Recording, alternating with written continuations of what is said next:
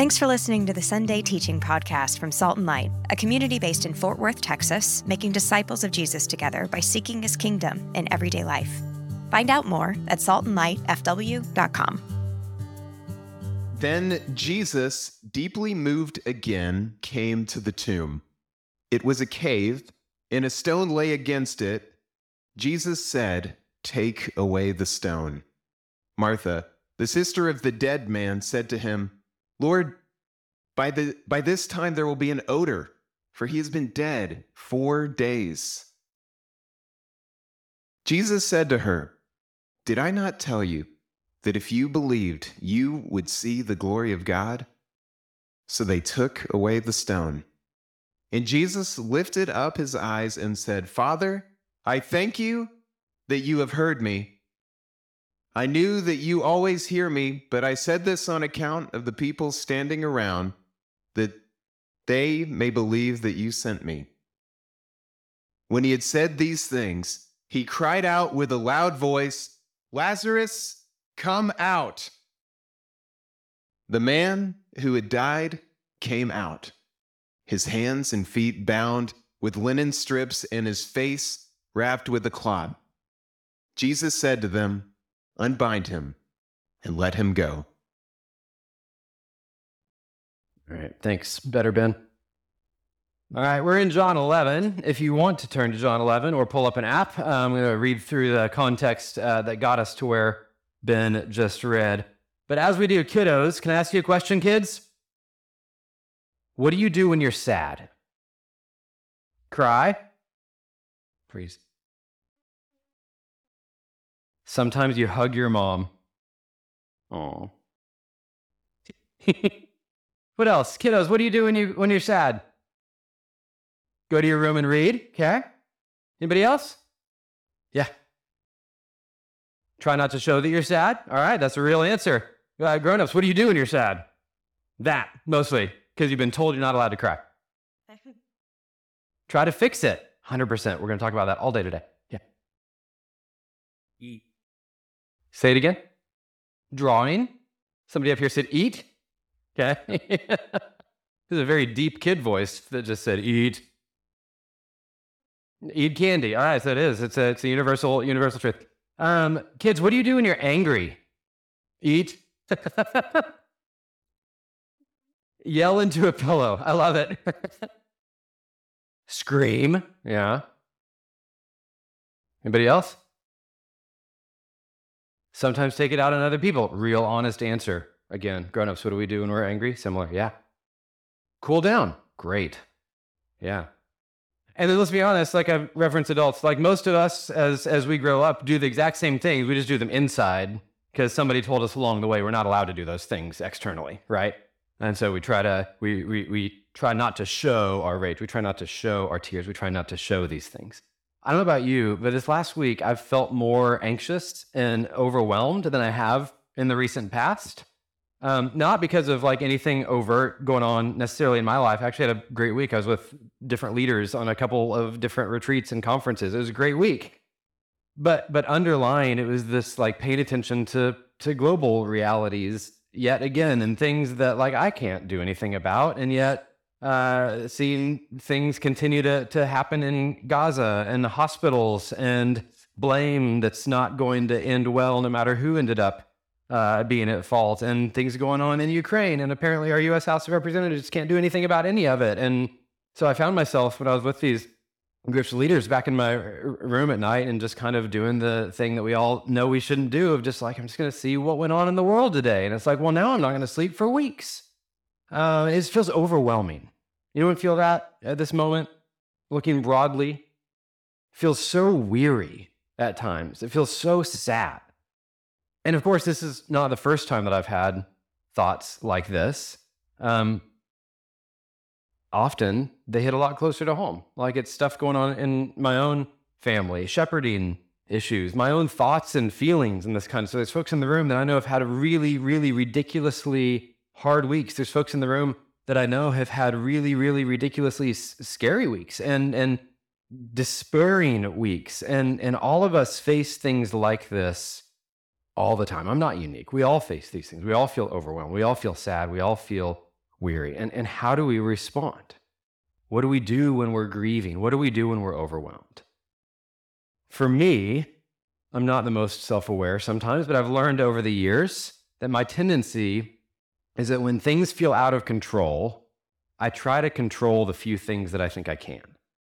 You resonate with that? Like if I can't fix A, I'll do my best to wrap my mind around B. I know it doesn't fix this over here, but it feels a little bit like I can do something. Anybody with me on that? No? Okay, that's fine. Other folks, when you face similar overwhelming things, just feel paralyzed. We don't know what to do. And the grief and the sadness can just consume us and feel like it just weighs and weighs and weighs and weighs. And sometimes just want to curl up and sleep till it's over. Is that anybody? Is that a few of us? No, that's okay. Some of us escape to other things and go, well, I can't control it. I can't escape. I can't hide away. I can't sleep till it's over because it's never over. There's always a next wave and a next wave. So we'll try to find something else to distract us. Anybody? Oh, there we go. Okay. Got him. The point is that hard times are real. Brokenness is all around us. If we're willing to admit it, brokenness is all inside us as well. And we want answers. We want to feel less sad. We want to feel less weary. We want to feel less overwhelmed. We want somehow to make it all go away. But we can't. We can't sleep until it's over. We can't control life. Distractions only last for so long. We can't control ourselves sometimes, much less people around us, the world around us. And so where do we turn? Again, social media never makes anything better. Politics, people who are supposed to be in leadership. I had the honor of talking with Dr. Russell Moore this past week of Christianity Today, and he just made this blanket statement like, we're in the craziest time Christians have seen in U.S. history. Craziest time related to Christians in U.S. history. And we turn to money to solve it. Billions of dollars haven't been able to stop wars around the world. We turn to all of these things, and then we find out all of these things just let us down. So we need better good news. We're all desperate for better good news in grief and weariness. And this is what we're doing as we walk through the Gospel of John as a church this fall. We're seeing Jesus meet many kinds of people with different stories, different struggles, different needs. And Jesus shows himself to be better good news to each one in their specific story, different struggle, specific need. And so today, as Ben brought us into the story, we see two sisters whose brother Lazarus has just died. And so Mary and Martha are engaging this devastation in different ways. And Jesus is going to be good news to both of them in their specific grief and their specific weariness. And maybe from them, God would grant us the grace to see him as good news in our grief and in our weariness. So that's my hope. We're going to be in John 11. Like I said, I'm going to start reading in verse 1, and we're going to race through this passage. So in John 11, verse 1, now a certain man was ill, Lazarus of Bethany, the village of Mary and her sister Martha. It was Mary who anointed the Lord with ointment and wiped his feet with her hair, whose brother Lazarus was ill. And so the sisters sent to him, saying, Lord, he whom you love is ill. Now, a lot of commentators will make a specific note on the he who you love. There's like four people. Apostle John, who wrote this, and then Mary, Martha, and Lazarus are the folks that Jesus is referred to as this kind of love. It's basically like, this is like your brother. There's a deep, abiding relationship here. Lord, he who you love is ill, is what the ladies tell him. Lazarus is sick, like bad sick, call your friend to say goodbye kind of sick, and Mary and Martha are understandably grieving. But also, this isn't the first time we met Mary and Martha. Anyone remember where else they show up? Any other scene come into mind of a Mary and Martha distinction? Mary Poppins, that is another Mary. Okay, there's also like a Georgian Martha, but that's a really old book about hippopotamuses. Mary and Martha show up in the Gospel of Luke, and here's kind of the entirety that we get of this family, again, that Jesus loves. Luke writes, now Jerry, now as they went on their way, Jesus entered a village, and a woman named Martha welcomed him into her house. Now I underlined all the Martha things. I circled all the Mary things. Pay attention. Martha welcomed him into her house. She had a sister named Mary. Oh man, the formatting's off. who sat at the Lord's feet, sat feet should be underlined, and listened to his teaching. But Martha, underlined, was distracted with much serving. And she went up to Jesus and said, Lord, do you not care that my sister has left me to serve alone? Tell her then to help me. But the Lord answered her, Martha, Martha, you are, what's the words? Anxious and troubled about many things, but one thing is necessary. Mary has chosen the good portion, which will not be taken away from her. Now, here's the deal. Technically and culturally, Martha was doing the right thing. Hospitality is a far bigger cultural thing in their world than it was today. Martha is serving, welcoming a guest an honored guest into their home. But what does Jesus tell Martha? You're weary, you're anxious, you're distracted from the thing that matters most. You're missing what is most important. Utterly countercultural, because again, culturally, Martha's doing the right thing here. Mary, meanwhile, is just basking in Jesus' presence. Remember this, because Martha's tendency is going to pick up. We're going to see the pattern again in John 11. Meanwhile, what's Mary doing in Luke 10? She's sitting at the life-giving feet of Jesus. Mary's resting. She's just being. She's receiving. This is also important because we see Mary's heart too in John 11. So back to John 11. What does Jesus say when he hears about Lazarus? When Jesus heard it, he said, this illness does not lead to death. Now, for the record, what's about to happen to Lazarus? We know the story. He's going to die. Jesus wrong? Or is Jesus offering us something bigger and better than we could imagine? This illness does not lead to death. It is for the glory of God, so that the Son of God may be glorified through it. Like Luke 10, Jesus has good news for Mary and for Martha. He has really good news for Lazarus too, but the story is really about his interactions with his sisters. So more than that, in verse 5, now Jesus loved Martha and her sister and Lazarus. Again, that familial love. And so because he loved her, it feels weird, when he heard that Lazarus was ill, he stayed 2 days longer in the place where he was. Because he loved her, he stayed away. Because he loved them, he stayed away. Then, after this, he said to his disciples, let's go to Judea.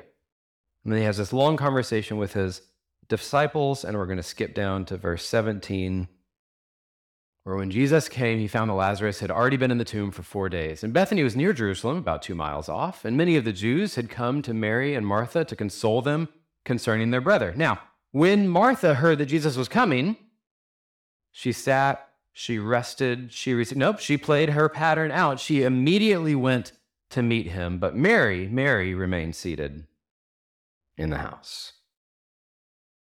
See these patterns still? Mary holds back, Mary's still, Mary stays. What about Martha? She runs, that's right. She's this woman of action. She marches right out and meets Jesus and doesn't say, oh, Jesus, I'm so glad you're here. Instead, what does she say? She said to Jesus, Lord, if you had been here, do you picture like the finger in the face? Lord, if you had been here, my brother would not have died. But even now, I know that whatever you ask from God, God will give you. And Jesus said to her, your brother will rise again.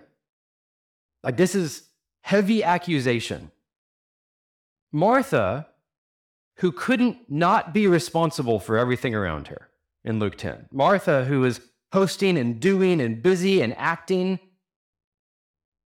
puts the responsibility of Lazarus' death squarely on Jesus' shoulders. Can you imagine, like just from a mere mortal side, can you imagine the weight of that? This is your fault that my brother, who you loved, by the way, little guilt trip, has died. And again, like we can't fathom the fully God, fully man-ness of Jesus, but it's not like he was 50-50 and he got to choose which he responded. Like he fully received this accusation as a full human. Again, knowing what he was going to do, but can you imagine what it was like to receive that? Fitting to her character, though, she wants Jesus to do what? To fix it, to make it better. She wants Jesus to act. Whatever you ask of God, he'll give you. Ask something. Fix this.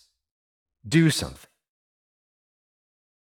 And Jesus' reply is really good news to the responsible, weary, grieving woman of action. He said to her, your brother will rise again.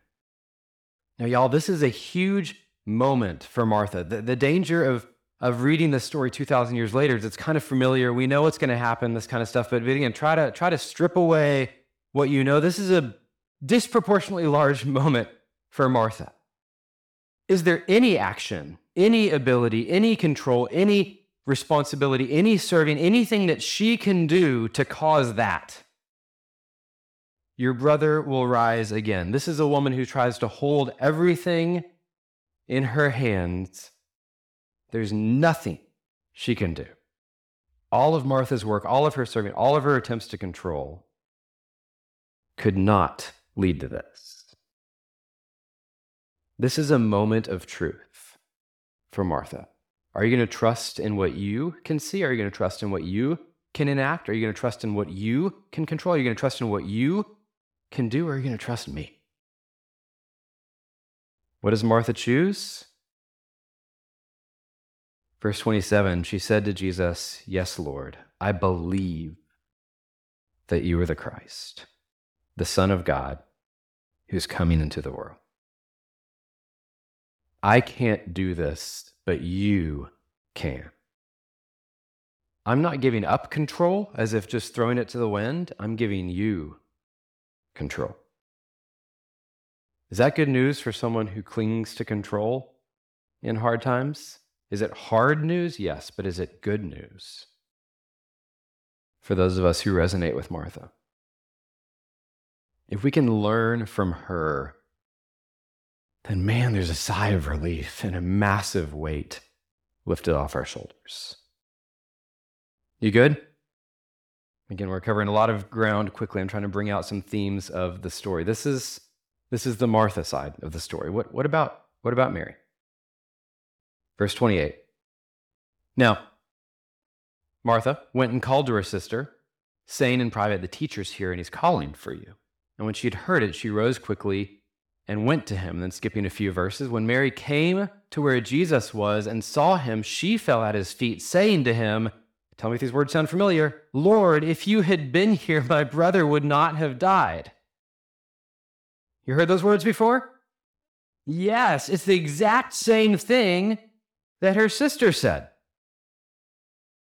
Here's the difference. Martha followed her accusation by wanting Jesus to act. Again, ask God to fix this, is basically what she was saying. What's Mary's posture in this declaration?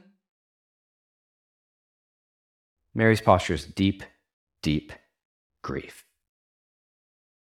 She's weeping. When Jesus saw her weeping, and the Jews who had come with her also weeping, he was deeply moved in his spirit and greatly troubled.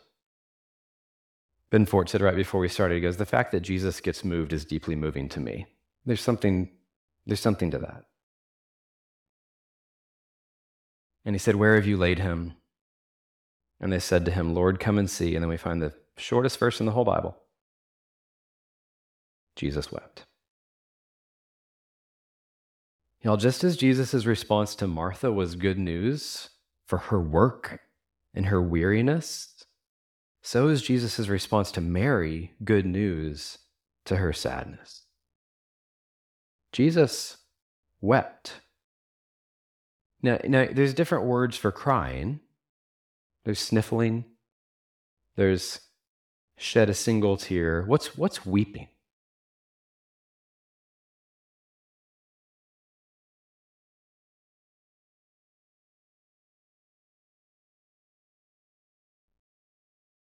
Get in a ball and cry a lot, as seen here. Thanks, buddy. And that's a pretty good definition, right?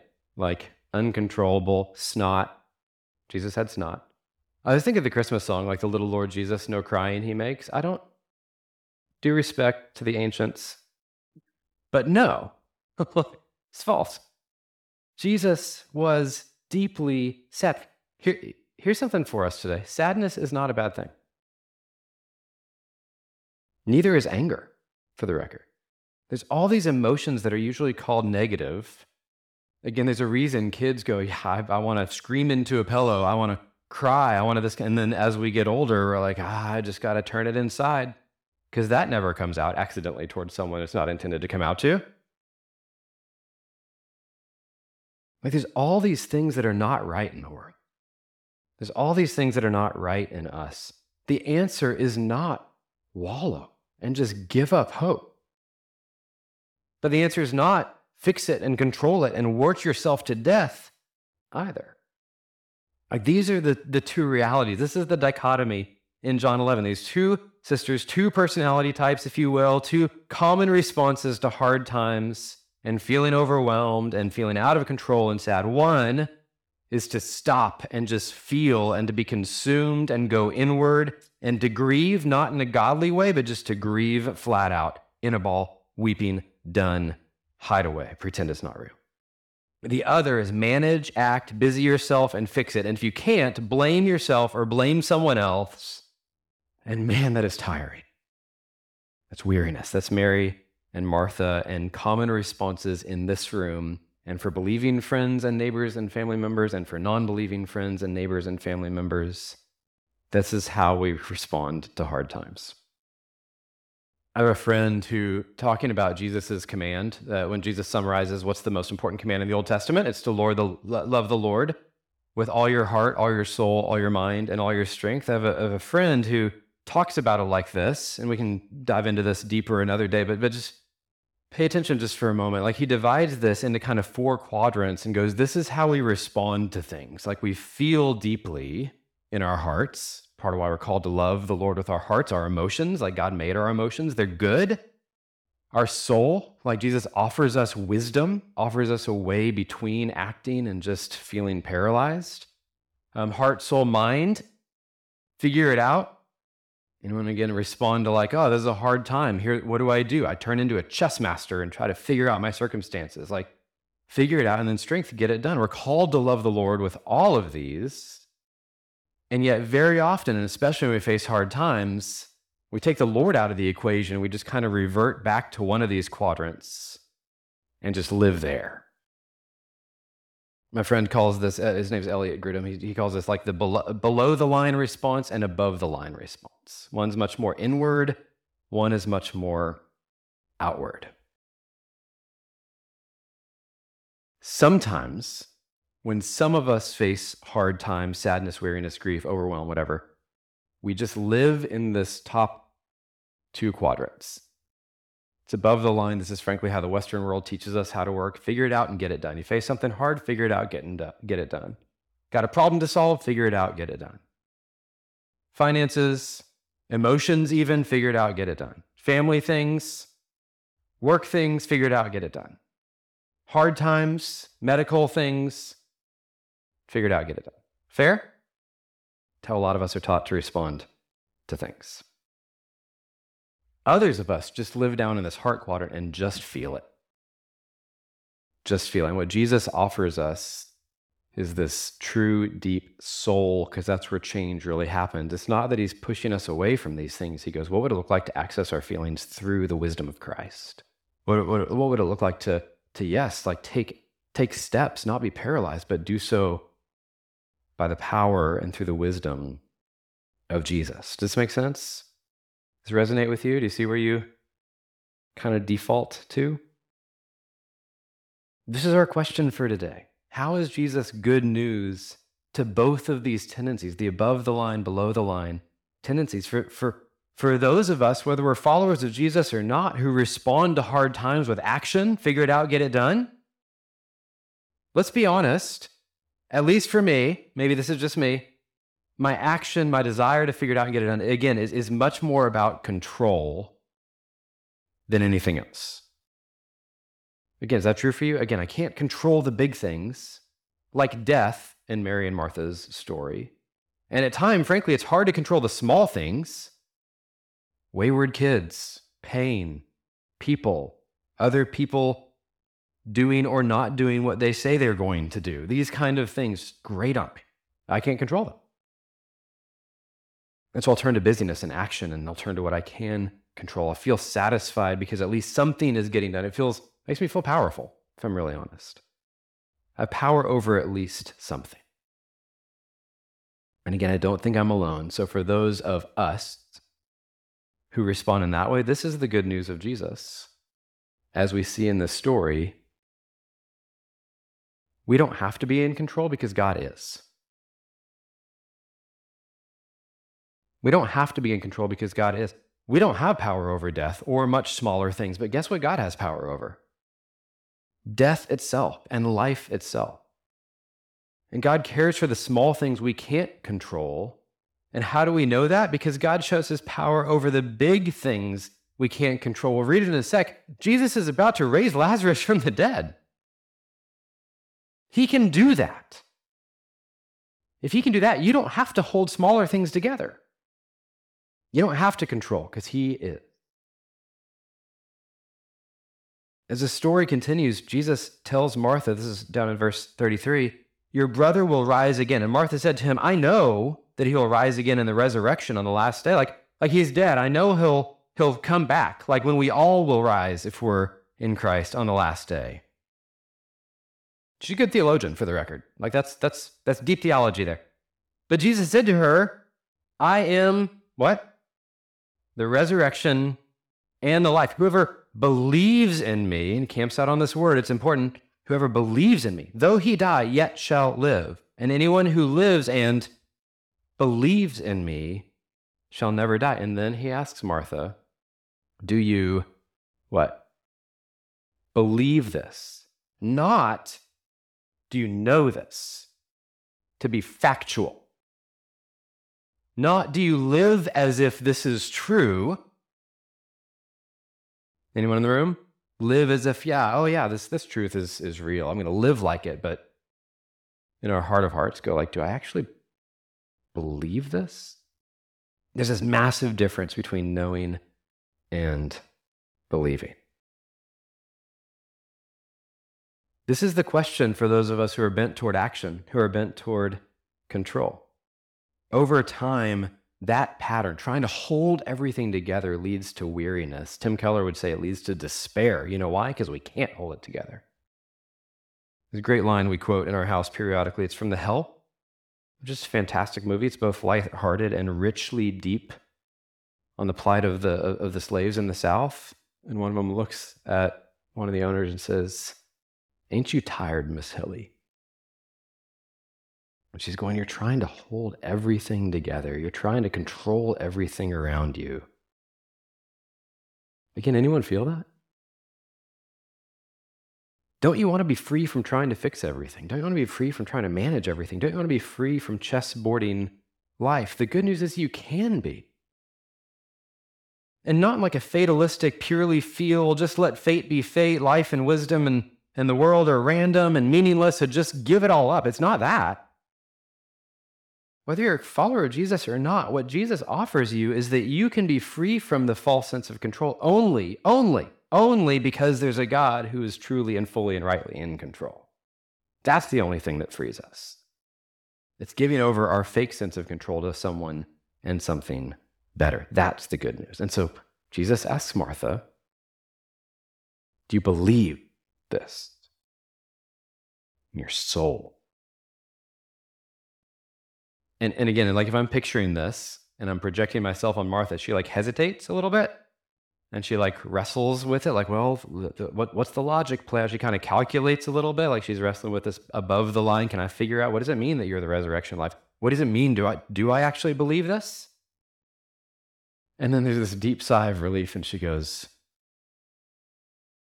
yes, Lord. Yes, Lord, I believe. We saw that back in verse 27. Jesus invites Martha and Jesus invites you when you're ready to admit that you're tired, to move from knowing theologically that he's in control to believing in your soul. Are you willing to believe that? And not just on your good days.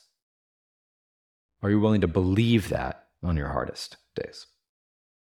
That's good news for those of us who are tired of trying to hold it all together and weary from acting and not giving up.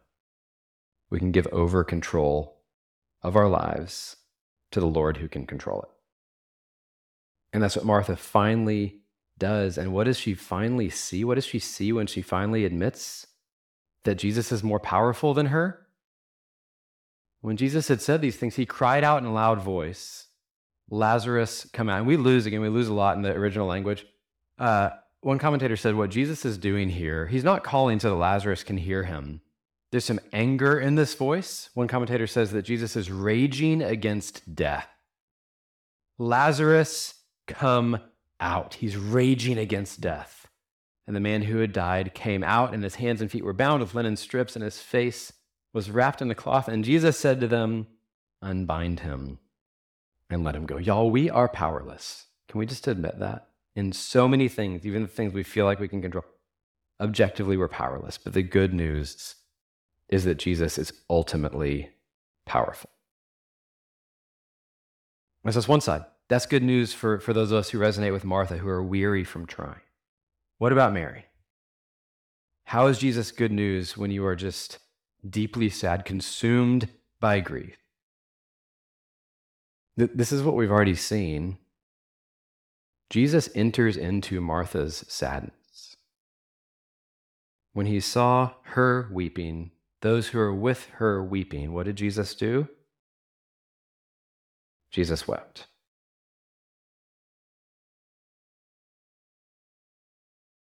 Jesus gets grief.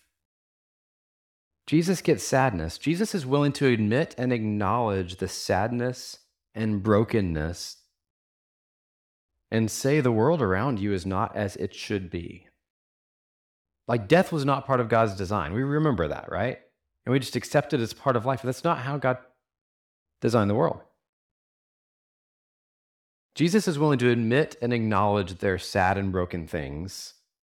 And then on top of that, Jesus is willing to let Mary just feel those things.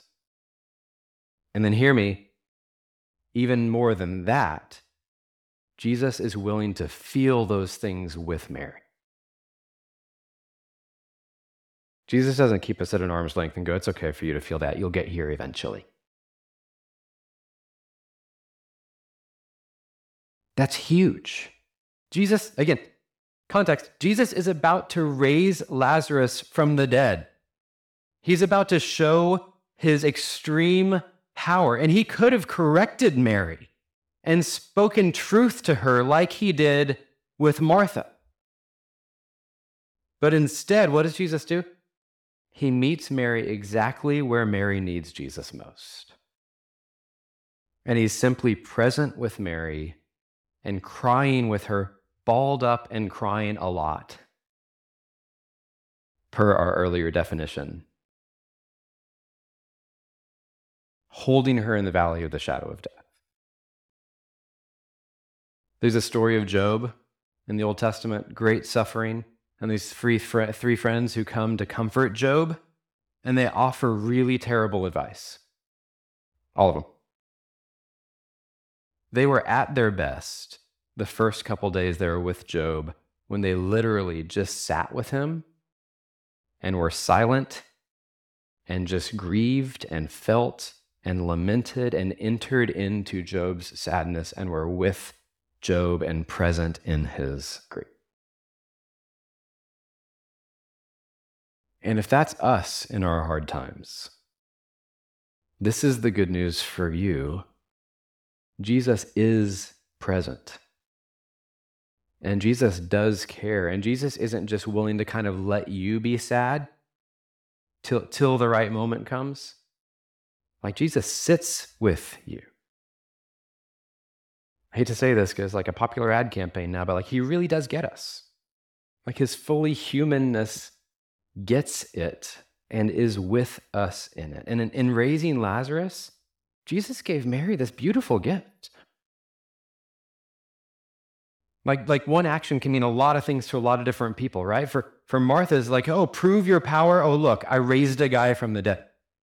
For Mary, Jesus gave Mary this beautiful gift. He restored the brokenness. And we got to say, like, Jesus won't always make hard times better in this life. That's not the promise. But in this, he did. And so we're willing to go and ask in faith, God, will you take this away? Will you make this better? I can't fix this. Can you fix this? Will you fix it? A friend of mine defines lament as telling the king of the kingdom that something's wrong in his kingdom and asking the king to fix it, because only the king can. Grief, sadness puts it all on us. Lament says, hey, king, there's something wrong in your kingdom that only you can fix. Will you fix this? And as a good king, Jesus sits with us. And sometimes he'll make it better. Not all the time, but sometimes he does. What Jesus does offer, though, in this life and the next, is resurrection and life in a deeper, truer, more eternal form. And this is not a punt. The hard thing about talking about eternity is all we have in our cognition is these few decades that we've lived, some of us even less than that. And so this feels real and everything else feels fake. But in God's timing, everything else is far more real. What Jesus offers us is resurrection and life in a truer and deeper and eternal form. And he offers Mary and Martha and all of us hope that every tear will be dry one day and everything sad will be untrue. That is soul and wisdom and truth. Soul level wisdom and truth if we feel hopelessness or paralyzed, feel that all is lost. And just like those of us who resonate with Martha, if you resonate with Mary, you can know that truth eternally. But do you believe it in your soul? Does this make sense? Is that good news? Here's how the good Dr. Tim Keller summarizes this. He says, Jesus gives Martha what we could call the ministry of truth. That's what Martha needs most at the moment. He sort of grabs her by the shoulders with truth. Listen to me. Don't despair. I'm here. Resurrection, life, that's what I am. Then when he gets to Mary, he gives her what we might call the ministry of tears. That is what she needs at the moment. Because of his human identity, again, because Jesus was fully human, he is low enough to step into her sorrow with complete sincerity and integrity and just weep with her. Now, frankly, everybody needs both at different times. There's good news for you because each of us faces hard times and sadness and suffering and death, yeah? Jesus meets you with the ministry of truth and the ministry of tears. And Jesus shows on one hand his power and on the other hand his presence. And both of those things are good news. And if you're a follower of Jesus, then you know objectively, but do you believe in his compassion and his control? It's good to rehearse these things because we got to prepare for hard times. It's good to rehearse these things in normal times, easy times, to prepare for hard times. And as we're talking about this whole fall, all of us have friends, neighbors, family members who are believers, who are not believers, who trust in Jesus, who don't trust in Jesus. They also, as it turns out, face hard times and sadness and suffering and death throughout their lives. And they, like Mary and like Martha and like us, trend one way or the other. They try to control things. They're weary or they're grieving to the point of despair. As we talk about how Jesus sounds like good news, church, you have a message of hope that the world needs to hear. Jesus is control and compassion. He is power and he is presence. And so as we ask how Jesus is good news to the weary and grieving, there's kind of three quick principles here. I think just this is what Jesus would invite us into. First, know which ministry somebody needs. A lot of us will enter into grief and battle it with truth before tears. Christians are really, really, really well known for that bad thing. Oh, you're sad right now? Well, good thing. God is always in control and he's taking care of this right now. Okay, we good? Man, people just need to weep. Jesus was willing, are you? At times, do people need truth? Prayerfully discern which ministry, quote unquote, they need at the moment. And then can we, in winsome, caring, loving ways, maybe drip, drip, drip over time, not all at once, fire hose style, show how Jesus meets both in our exact areas of need? And then more on the personal side of things, do you truly believe that Jesus is good news for your weariness and your grief? Or is this an easy thing to talk about when we talk about the Bible, but hey, real life happens over here? His control, his compassion, his power, and his presence. You get that? Do you believe that? Do you believe he's good news in a way that actually matters in hard times and sadness and suffering and death? So I want to close by looking forward to this last reality, and that's that Lazarus was raised to life. But what happened a few years later, because Lazarus was a human? Lazarus died again. We don't think about that part of the story. Every human dies. Again, sadness, suffering, death is real. But Martha's words are true. In Jesus is resurrection and life. In Jesus, there's hope in hard times and sadness and suffering and death. But you know, the only way Jesus was able to prove and give that eternal hope and the permanent and eternal resurrection in life, what did Jesus have to do to prove our eternal life? He had to die. At the end of John 11, the high priest speaks these prophetic words.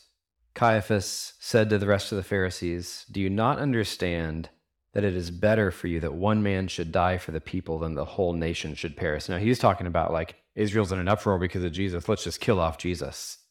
But we can look back and go, man, those words mean a lot more. And a few verses later, from that day forward, they tried to make plans to put him to death. We're going to move into a time of communion. I want to encourage you to take bread and dip it into the juice or the wine, and then to come back and sit. And we'll take this all together in a minute, because I want us to thank Jesus for the good news and recall that it is only through his death that he was the resurrection and life, and that we have resurrection and life. So go grab the communion. If you're in the back, they're on your tables. Come back and sit.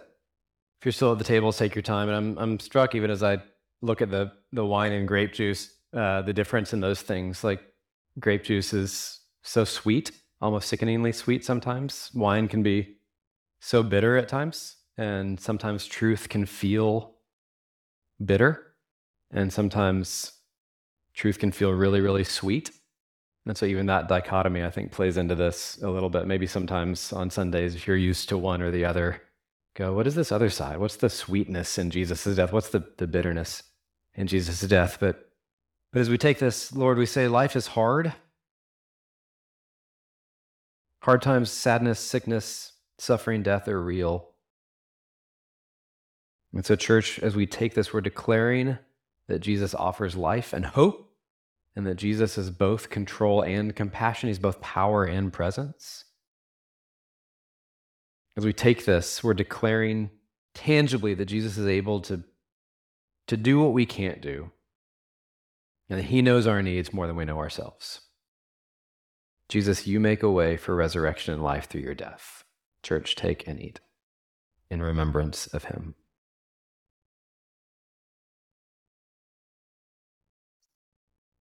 We're going to take a moment and pass a basket around. There's also online and box in the back, but this is an opportunity to say, God, I want to offer myself to you in a very small way.